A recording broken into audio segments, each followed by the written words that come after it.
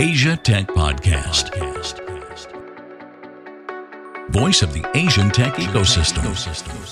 Okay, so hello and welcome to Asia Tech Podcast. My name is Graham Brown, joined in the real Asia Tech Podcast studio today by Wei Ching Jen from Vibes. Wei Ching, welcome to the show. Thank you, Graham. Happy to be here. It's awesome to have you here. I think there's a lot to talk about today. We're going to talk about Vibes. We're going to talk about your journey. Excellent. And you're not just the founder and CEO of Vibes, you're also a serial entrepreneur and investor. That's right.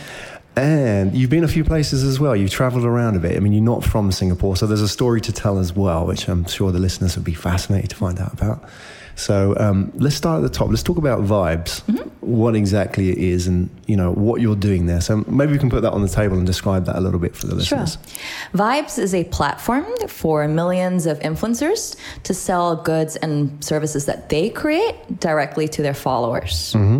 So, there's 50 million influencers worldwide, people who have followings of at least 10,000 and above, and we help them create their own brand and sell things that are personal to them, to their followers. And it's really interesting for a few reasons. One is we're disrupting the influencer market in a big way, right? So first and foremost, right now, most influencers make money through brands, paying them to do sponsored posts. But what we're saying is, look here, you've built a following. Why not actually sell directly to your followers based on your personal brand? So a really, interesting example would be the Kardashian family, right? So, they started with no acting skills or singing skills or modeling skills, but the youngest Kardashian just last year sold $400 million worth of goods in 18 months. Wow. Just by monetizing her personal brand. She created a line of cosmetics to sell directly to her followers and made a lot of money from that. $400 million? $400 million, one person. Was that her own goods or was it something It was else? her own. So it was very interesting. She partnered with a wholesale, manufacturer and created a series of cosmetics that are unique to her brand. So they're a little bit more edgy. They're a little bit more customized for like millennial crowd. And she has a great following, right? 100 million followers on Instagram, and she sold directly to them, as opposed to representing L'Oreal or Shiseido or someone else's brand. So this is a big opportunity, right? It's already been proven by, several big influencers, and we want to replicate this for the 50 million influencers out there. Right. So it's a big opportunity. It's very exciting, and so far the traction has been awesome as well. And so we're very excited to be doing this. Excellent. Yeah. Asia Tech Podcast. Find out more at atp.show. So I want to kick off just by being contrarian. Is that Sure. you talk about the Kardashians, but they're a unique case. I mean, why?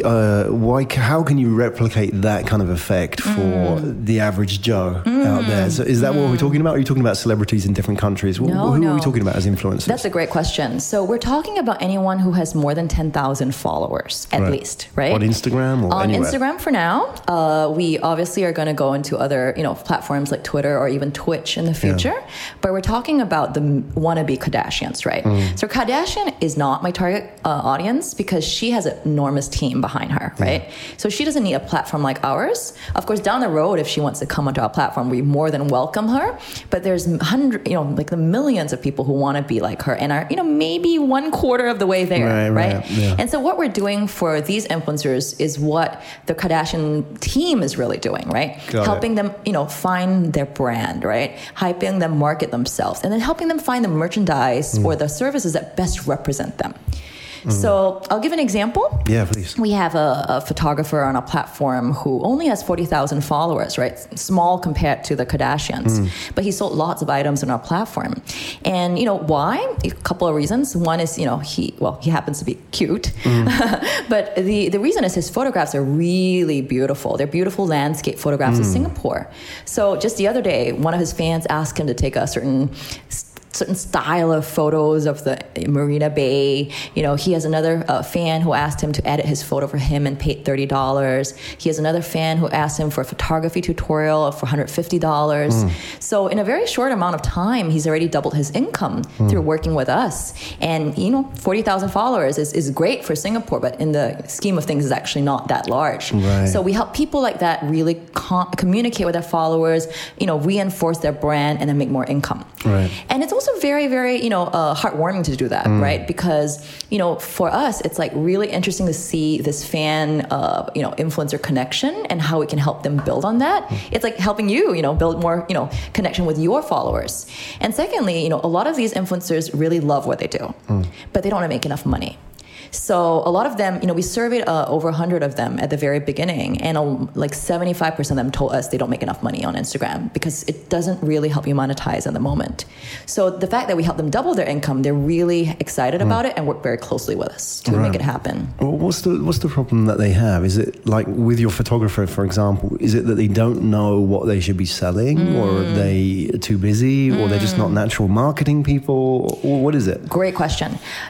I'll tell you my personal view, and then we can talk more about what our platform does. My personal view is that a lot of people don't really understand their personal brand and what makes them different. Absolutely. Even people like you and I, right? I'm in my 30s and I'm still figuring out my personal brand, right? And I've, had the benefit of being in many amazing institutions, right? And some of my branding comes from those institutions. But at the same time, I'm still figuring out what makes me unique. And if I were to sell my time, why would someone pay for it, and what would they pay for? So I think all of us are still figuring it out, regardless of whether you're a venture capitalist or whether you're an influencer, an Instagram influencer. So for a lot of these influencers, I think the first thing is, why are you special, and what exactly can you make money from? And figuring that question is not an easy answer sometimes. Yeah. So we provide a lot of help, right? So we help them, we provide them with education. So our website offers some, case studies, examples of how you can market yourself, how you can figure out what to sell. We have a lot of other examples. So I'll give you an example. One physique model photographer, this is a very niche thing. He came on because he saw another one, his biggest rival in Singapore, come on as well. And, he was able to role model some of what he was supposed to sell from looking at others as well. So our platform offers many, many benefits of, you learn from others, you learn from us, and then you learn how to sell better. And we use technology to help you. Right. So we use technology to help you in two big ways, right? One is we give you tools, right? So the tools could include analytics. It could involve, managing your inventory. We help you with softer things like, conflict resolution and so forth. And then the other side of things, we also help you with more, for example, we help you grow your followers. So for instance, right now, maybe you have 40,000 followers, but we could actually generate more sales from you by directing other people who buy from other people to your place as well. So there's definitely benefits both in terms of managing your brand, managing your inventory, and managing your sales. These are things that we all help out with. So in a way, I mean, I'm sure you can explain this better than I can because you do this every day, is that you've kind of, like Facebook has done for advertising, democratized advertising for a lot of small but influential companies and individuals. You've applied that approach in a way to product placement and advertising, in a way, sponsorship for a whole generation of influencers.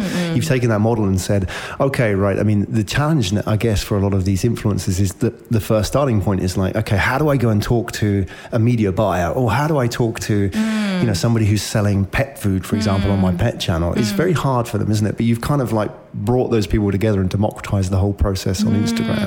Oh, I love what you're saying and asking, right? So I think we're doing quite a few things. First and foremost, we're saying, look here, we no longer have to depend on you representing someone else's brand. You have a certain skill or a certain following or a certain brand that we want to help you figure out what you can sell.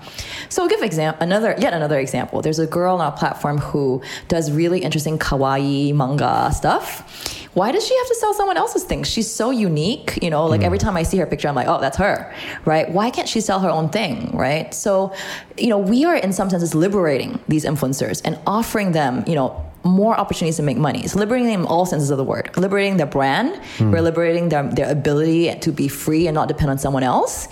And on top of that, we're liberating the user. Right? No longer do I have to say, I only hear what Graham says because someone else pays him to. Now I can actually pay Graham to hear what I want him to say to me or to, be his authentic self. So it's liberating on various fronts, actually. And ultimately, it's also liberating, we imagine a future where we don't even necessarily need to depend on, big companies to manufacture things for us. Maybe everything in the future will be customized and user generated. And I think that's a really future that we, think can be possible through working with these influencers very closely. I mean, another way to think about influencers is that a lot of them are content creators, right? In the same way that you are a content creator.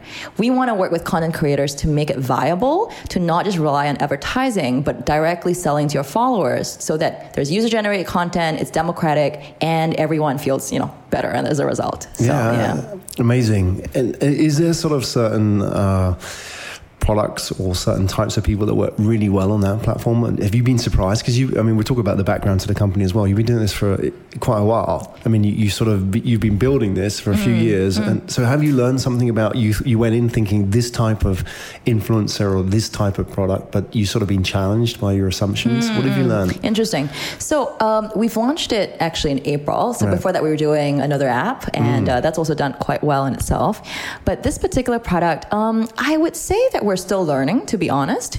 But there are roughly speaking, two buckets that have sold very well, right? One are people who have a very particular niche audience or niche skill that you can't find elsewhere. And another are, people who really have super fans who follow them and just want to buy whatever it is, right? I would say that there might be a third category, which is there's some people who are very attractive as well, and people want to get closer to them. So roughly speaking, these are the three buckets of things that have sold well in general. I would say in terms of surprising, I guess one thing you can't predict ahead of time is who would sell better based on number of followers, right? Yeah, so there's some who, might have, so let's say on average right now we have, so in Singapore, for instance, we have anywhere between 10,000 to 200,000 follower type influencers. But it's not always the 200,000 one who's going to sell better. Sometimes it's the 50,000 one who sells better, maybe because they find, they sell things that are more unique. Maybe it's because their followers are more sticky. Who knows? But there's a variety of, that part has not been predictable today. Right, yeah. Right. You're also learning a lot about influence, aren't you, by doing this? Which I think is fascinating. I mean, that's valuable to ad agencies and media buyers. Absolutely. Like from what you just said. Like, 50,000 or 200,000. Why is one four times bigger but sells a tenth of the other? Exactly. In some senses, we are, putting a dollar value on all social networks, if you think about it, right? Yeah. On LinkedIn, right? I mean, I have a profile there and I try to boost my profile, but am I worth more or are you worth more, right? Like, obviously some of it you can tell by looking at how much my company is worth, but beyond that, how much is that person's brand really worth? So that's what we're doing for these people on Vibes. We are helping them figure out their true worth.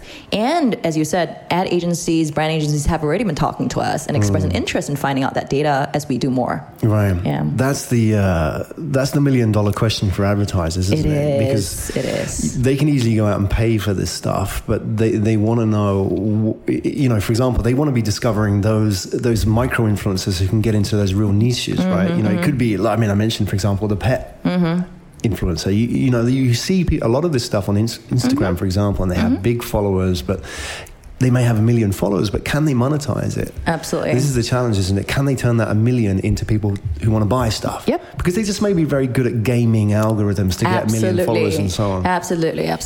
So I think, in terms of $1 million question, I think there's at least a few that we're trying to solve here, right? One is, how much are you worth? The second is, how much are you worth, therefore, to advertisers down the road?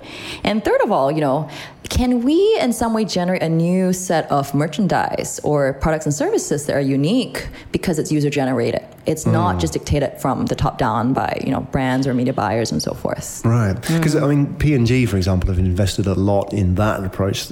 In the early days, they went out and they said, okay, we're going to get a lot of moms, for example, or Unilever, we're going to get a lot of moms to co-create stuff, and that was how they sort of did it. But they would often bring them into the ivory room, tower, basically. and exactly, and then sort of co-create. But we haven't really sort of advanced from that too far, have we? With our attitude? I love that you say that though, because I think P&G kind of led the way in the physical merchandise and top-down model. But in the future, I think what technology really enables, right, is a bottoms-up approach, right? Yeah. We can do this at scale, and we can do it across markets without having to bring everyone in, because technology allows you to do that. So we, in some sense, we are allowing for co-creation, but, you know, technology, you know, rather than bringing people, the moms one by one, we're actually enabling that, you know, people to do that at scale with their followers. Yeah. And you're also doing it in a way which is low risk, isn't it? Because, I mean, like the PNG model, they have to select 20 moms, for example, but you know, you're spread across the whole market, and they can go at their different paces as well. Exactly. That's a brilliant way to think about it. I think right now we're just reaching out to influencers. Yeah. You know, obviously we are curating a little bit, but really we're just seeing what the market tells us to some degree as well. Yeah. And as I said at the beginning, you sometimes don't know which one sells better than others. Obviously we try our best to curate, to advise, and so forth, but ultimately we let the market tell for ourselves. And that's something, again, that a scalable platform can do, where, you know, a shop that has lots of CapEx can't really do. So, exactly. Yeah. Well, let's talk a little bit about your background and how all this happened, because you've got a really interesting story waiting, is that you're not from Singapore. I mean, I am from Singapore, but I've you're not from Singapore? Yes. Okay. But I mean, looking at your history, I mean, if you go back, you spent quite a bit of time in China. That's right. Okay. All right. So put me right. You are actually from Singapore. So I thought, okay, because you went to... the story that I understand is you grew up... Beijing, or you were educated in Beijing, you went to the US. I mean, there's quite a lot moving around, so put me right here. No worries. My background is almost as complicated as yours. Right. Okay. So I grew up in Singapore, actually not far from where we're doing this recording, and I went to the US for college. So I was at Stanford in California for my undergrad, and then I was at Harvard for graduate school, which is where I met my co-founder. And then after that, I lived in New York for a couple of years working as a consultant with McKinsey before moving to China with Temasek as an investor. Got it. So, and I spent 6 years in China and 6 years in the US. And after spending some time with Temasek in China, I quit to start my first company there. Right. And I invested in another company there, and then I started my second company in Singapore. So I've been in 3 different places mainly, and have been a combination of an investor, advisor, as well as an entrepreneur. Yeah. Well, I'm really fascinated about your experiences in both places. I mean, obviously we'll come back to Singapore as well, in the US and in China, and also how that sort of influences, if I can use that word, your influence business, because I'm also fascinated by this fact that there's a group of people that have lived in many different countries, and they're neither in nor out. They sort of, they exist in a twilight zone sometimes, but it gives them a real sort of, what's the word, insight into how things work. And especially when you're dealing with human behavior, you have this sort of power of insight, which is, maybe it's from, if you were to move to a new place, you have to learn things very fast about social interaction and read signals and so on. And the other side maybe is that you can sort of separate the BS from what reality is in culture, right? I hope so. Yeah, definitely. So, I mean, how do you think that adds anything to your story in terms of what you're doing, specifically like dealing with influencers and so on? Oh, absolutely. So I think there are a couple of ways that it affects us, right? Number one, both me and my team have very global perspectives, right? So, in our team, we have people from Germany, France, Vietnam, Indonesia, where else? Singapore, the US, lots of different places, even though we're a small team still. And, I think we all really have the same hunger to really want to build a global business, right? That's what made a lot of people move to Singapore out of their comfort zone, right? And to join me in my, venture and really goal to really build a global company. So I think that global perspective is something that both my team and I really share. Secondly, I would say, the product that we're building is a global innovation, right? We aren't just doing it because we're copycatting someone else. We really are excited by the fact that we can break new ground and build $1 billion company. And the fact that we, have seen it across different markets and have built different products across different markets, that really obviously gives us the confidence to do this, as well as, reinforces our view that this can be done. And, we are mainly based in Singapore because we just launched, but we're very soon moving into other markets like the US, Indonesia, and so forth, where these are the biggest influencer markets, not Singapore. So I think it's very important for us to, not just focus on Singapore and go elsewhere because that's where the market is as well. Right. Yeah. And your current stage is you're focused purely on Singapore. We're purely focused on Singapore for the first launch, but very soon we're moving into the other markets. Right. I mean, this is a place to get it right. That's right. Okay. That's right. We're testing it with this market, really making sure that we're making both sides of the marketplace happy. And once we are confident of that, we're moving into the other markets very soon. Okay. And you put me right that your company's been around longer than this app. That's right. Okay. So Vibes itself was launched in April. Is that That's right. Okay. That's right. Yeah. So you're pretty new. That's right. You're growing as a business. Can we talk a little bit about the actual structure of the business itself, the founding team? So you met your founder in Harvard. That's right. Okay. Yep. So is he based here in Singapore? He is. So did you import him from the US to Singapore? Yes, I did. So if he was here, he would tell you his story, which is I basically gave him an ultimatum and said, "Come here or not. We don't do this." Right. So was that an easy decision? Because I mean, being based in the US, coming to Singapore, physically it's very far away and it's a different world as well. Yeah, it's not easy. It wasn't easy for both of us, right? Because I could have moved to the US too, right? So, but I think at that point in time in my journey, wanted to be in this part of the world, and he was prepared to, take an adventure at that point of time. So that's what we did. But our company continues to grow, and one day if we end up, being really global, it's very possible that we'll have offices in different places, or we have to travel a lot more often.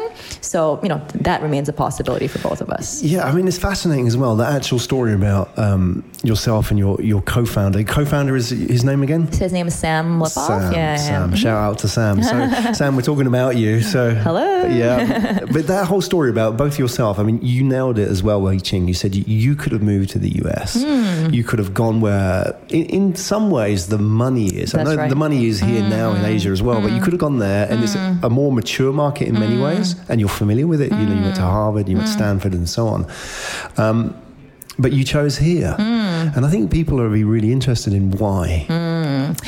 The answer is not straightforward, right? I think if I was completely neutral, maybe I should have moved to the US. But I was very, interested in coming back to Singapore at that point in time. I'd been away for 12 years, and I wanted to be somewhere where I was comfortable and I knew a lot of the people as well. So, and for our nature of business, which is it's like 100% digital. Well, I would say 90% digital because we do try to spend some time in person with our influencers as well. But let's say it's 90% digital. It almost doesn't really matter where we are, right? So, as we move to the US, for instance, in terms of market, I plan to spend a little bit more time in the US as well. So we may end up being a little bit, too market fold. But, in terms of base, so far so good. That hasn't been a problem. Yeah. I think as well, especially for what you're doing, Asia makes sense. Because the sort of two sides to that, isn't there? On the one side that, we live in a mobile first world, and in Asia very much for a lot of population, it's comparatively across Asia, not necessarily Singapore, but a younger population as well. So that makes sense as well. But you also have a less developed media buying and advertising industry here as well, which makes a big difference. I mean, you look at how advanced China is now when it comes to influence. Has that sort of influenced you as well in terms of how you built this? But you spent a bit of time out in Beijing and China. And so, I mean, it's an interesting question, right? Because I spent time in Beijing, which is the Silicon Valley of China, and I have many friends who are entrepreneurs there. I was at Stanford. Lots of my friends are either, venture capitalists or, top entrepreneurs in the Valley now. I mean, the good news is that, we can, both my co-founder and I, who also spent time in the Valley and knows lots of people there, we can bring some of those best practices over here, right? And I think personally, I'm very interested in trying to see what we can do to help the ecosystem grow here as well, right? Why do we have to depend in Singapore for the government to do everything for us, right? Lots of it can be done by ourselves. And, to be honest, a lot of people with my background don't tend to come out and do this. Right. Your background being what, Singaporean or female? No. With basically, I'm someone who came from a good schools, right? And had a chance to have good jobs, right? You could have had a safe, comfortable I mean, I quit a very safe job to come out and do this. So, a part of me wants to prove that we can do this, and we can do this in Singapore as well. So I think being back here and building a business from scratch in Singapore makes me excited because I'm also contributing to my country and to the ecosystem here as well. Yeah. And you like a challenge. I I do like a challenge. That much is true. Yeah, I know it comes that across. Much is true. You know, it's impressive as well. Let's talk about your company in terms of where you are in your stage and funding and so on, what you want to share publicly with us. So can you share us some details? Sure.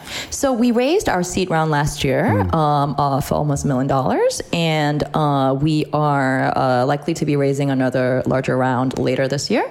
So I guess anyone who's interested, please come and talk to me. I'm waiting at GetVibes, VYBES.co. Don't worry, we'll put all the details in the show notes. But, right now we're really focused on building out the product, right? So we launched it in April. We've got, of the hundreds, actually now thousands of influencers we've reached out to, we've brought on at least 10% of them on board, which is really great given that we're in the beginning stages. And of the influencers who have come on board, a large number have posted on social media for us. So if you search for Get Vibes on Instagram, you'll see us already. And a large number of those who've come on board the app have actually made purchases.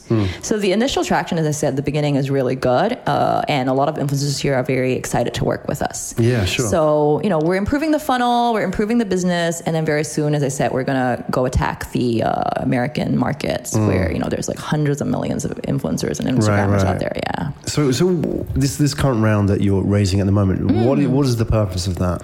Good question. So there are two purposes with this round. Right now we have an amazing team of about 10 people who, thankfully are operating very scrappily, and we based here in Singapore. Based in Singapore, yeah. And we hope to operate scrappily, for a while to come. But at the same time, having the funds will help us, really build out our growth engine, right? So, right now we're doing a lot of unpaid growth through building, growth hacking tools, through building unpaid marketing organic sources. But down the road, we want to be able to really pump the prime and, try to grow our marketing as well. So growing faster is always a big reason for us to raise money as well as to build out the team. Yeah, absolutely. Yeah, I mean, and this market is interesting as well, isn't it? Is that, that in a way, companies like you are out there building up the influencer market, and in the same way, the market is educating itself, isn't it? Because we're sort of learning as well that this is important. So, we're learning that old school traditional media is kind of not working, and the advertising model is not working. So now it's creating this sort of vacuum, and there's companies like Vibes moving into that vacuum and creating a space. But, it's sort of, there's still a way to go with the old school traditional buyers to catch up with what you're doing. Absolutely. And I wonder, the point I'm getting to, I guess, Wei Ching, is that, where there's big pots of money, there's a lot of sort of very traditional thinking. So how do you deal with that? So for example, traditional media buyers and the Coca-Colas, for example, of this world. Actually, it's interesting that you say that, because we had the chance to pitch to two of the largest ad agencies globally, actually, in Asia Pacific by chance.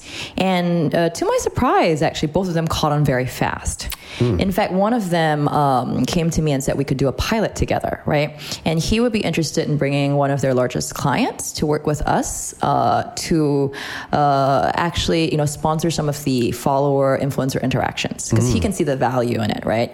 The brand in this case would not play the main role in the same way that, the current advertising works, but it would play a supporting role, right? So, let's say you and I, let's just throw out some examples because I can't say too much, right? Yeah. So let's say you and I, let's say MasterCard. MasterCard is all about, timeless experiences, right? And that's what they talk about, actually. It's all about you can't put money on it. And insofar as MasterCard wanted to sponsor an experience, say to the Australia Open, where they are a major sponsor of our influencers going with their followers, we would be happy to, facilitate that. Right. So MasterCard pays for the tickets, the influencers bring their followers as part of the experience, and then they post about it. That could be one example. Or if, on our app, let's say the influencers get to hang out with their followers and do stuff, let's say play games. Let's say Heineken wanted to sponsor some of the, beer pong that's happening. We would be happy to talk to them as well. Right. So far, I would say the ad agencies have definitely caught on enough when we pitch to them. And in fact, they're very excited. But, as I said to you earlier, I think the real focus of what we're doing is the influencer to follower interaction, and then gradually building their brands into this as well. Yeah. Absolutely. So, because I was just curious about the actual potential models here. Understand. Right. And actually, it was actually one of the two ad agencies which talked to me about saying, how do we actually put scoring on the influencer value and, really use that data to sell to ad agencies down the road. So they definitely see the value of it as well, and they're supportive of us doing it. Yeah, excellent. Well, it's great. I mean, it also gives another avenue to growth as well. Oh, absolutely. Yeah. Absolutely. The brands coming in will make the influencers feel more, secure with us, and also make sure that we become more defensive, right? If we're the platform where certain brands are working with, the influencers are like, oh, okay, not only can I sell to my followers, but the brands are supporting this, so I can feel like happy doing this as well. So, yeah. Excellent. Oh, good. We talked about the background to the company. We talked about the funding. We talked about what your growth strategy is. I mean, in terms of the potential here. You've mentioned it as well. I mean, I guess some listeners may tread with caution now that you're talking about international expansion. It's never easy. I mean, if anybody's going to do it right, it's going to be you with your background and your cultural awareness and the fact that you act quite boundaryless in many ways. But that can be an expensive business. Sure. Especially when you're doing B2C in some ways. So, absolutely. So can you sort of talk a little bit about that? Because obviously you've thought this through and thought through the numbers and so on. Absolutely. How does this work? It's a great question. So any consumer business has to contend with the fact that growth can be expensive. But because we've had experience building out other apps as well, I think we're very, very focused on seeing how we can use technology to actually help us lower our costs of acquisition. I'll give you a couple of examples. I can't say too much. Yeah, sure. But, one example is how do we reach out to potential followers of these influencers without actually having to pay for them, right? I mean, as I said, can't say too much, but right now I could see who people's followers are. Right. So is there some way for me to consolidate their followers at scale and actually write to them at scale as well? So we're building a lot of what I would call growth engineering tools to actually help us both reach out to the influencers extremely rapidly and also to their users extremely rapidly as well. And that's something that we can do through being very clever in terms of our technology and marketing. So I call it our growth engine, and I think we're very focused on doing that and not relying on paid marketing only. So that's point number one.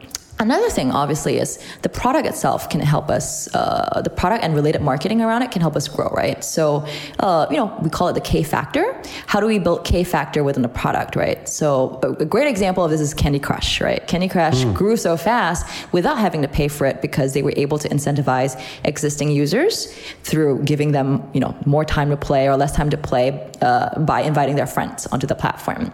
So if we can help improve the virality of the product or improve the inherent quality of the product, these are ways in which we can get existing users to bring on new users as well. So can we talk a little bit more about that K factor? I mean, that's fascinating. I'm from a marketing background, and I'm also trying to think in terms of what, going back to media buyers and agencies and so on, people representing brands are thinking about. You're talking about something very interesting here. What is the K factor? Can you expand a little bit? What can you share with us? Sure. The K factor basically is, how many users does a user bring on, right? So for every user you bring on another user, that K factor is 1. So if I can ensure that I have 100 customers and each of them bring on another 100, that means that K factor is 1, and then if the next 100 brings on the next 100, you can see how the growth keeps growing without me having to pay for any new users. Now, I should caveat all this by saying, please Google it and read it yourself because I might be getting some of it wrong. But the idea here is you want to get existing users to bring on new users without having to pay for them. And you can do that either by, really 2 ways, right? One is your product's so amazing that everyone just naturally, brings on people because they can't help but tell everyone else about it, right? Or it works so well that you can't help it, or it's a monopoly, right? So for example, to some degree, Grab is in a monopoly in Singapore right now, and you have no choice, right? You could still hail a cab on the road. That's your alternative. And then the second possibility is you actually built mechanisms within the app to encourage that kind of behavior to happen, right? Be it through referral codes, be it through, you can't do something on the app unless you introduce a friend onto it, or this activity, you need to get 3 people to fill up, the number of people to attend it so that you can actually buy it. These are all ways that you can encourage people to get more people onto the app without actually having to pay for it. So these are things that, as a company, we're very focused on, which is how do we use the product and how do we use, technology to actually help us reach people at scale without having to pay for them. Yeah. Those are things that we're very focused on. Right, and does that just require a lot of split testing and a lot of experiments because there isn't really sort of a known pathway for that, is there? It is. So it requires a lot of, in our world, we call it a very hackery mindset, right? Yeah. You basically say, this may not be encouraged, but how do we go circumvent that to actually make that happen? A lot of it requires using technology very intelligently. It's not like deep, AI AI stuff, right? It's like, how do you use Hackery, technology to like actually help you fulfill your needs?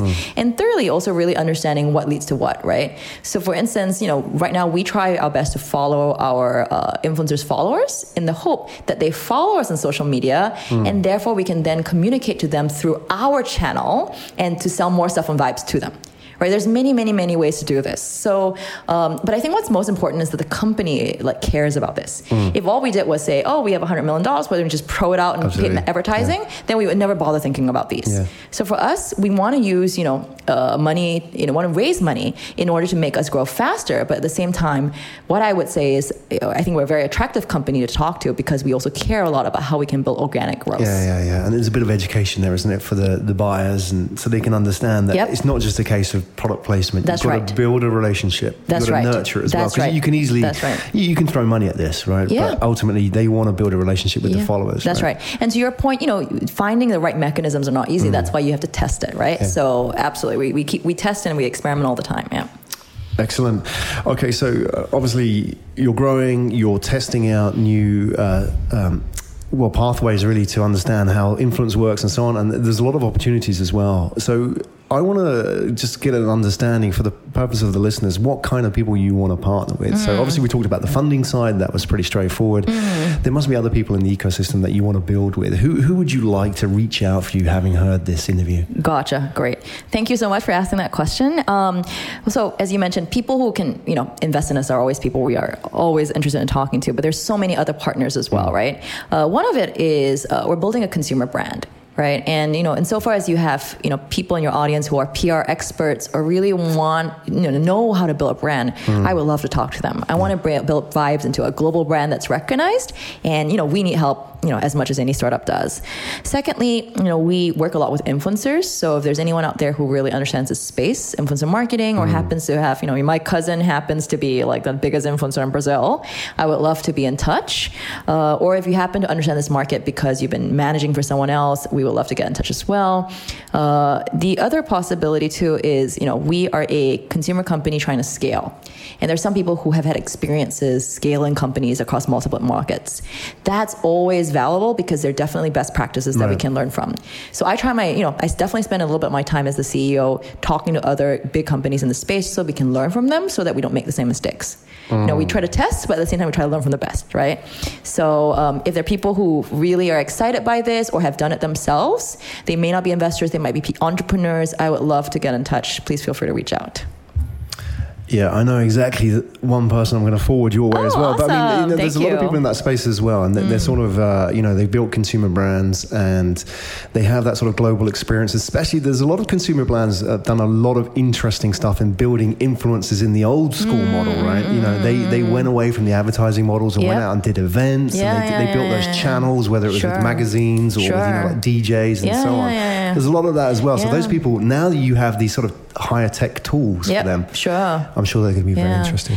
And although we said that we're trying to disrupt brands to some degree, as I mentioned as well, brands can also be supporting in the entire journey as well. So if there are players who see an opportunity here and want to partner with us, we would love to talk to you as well.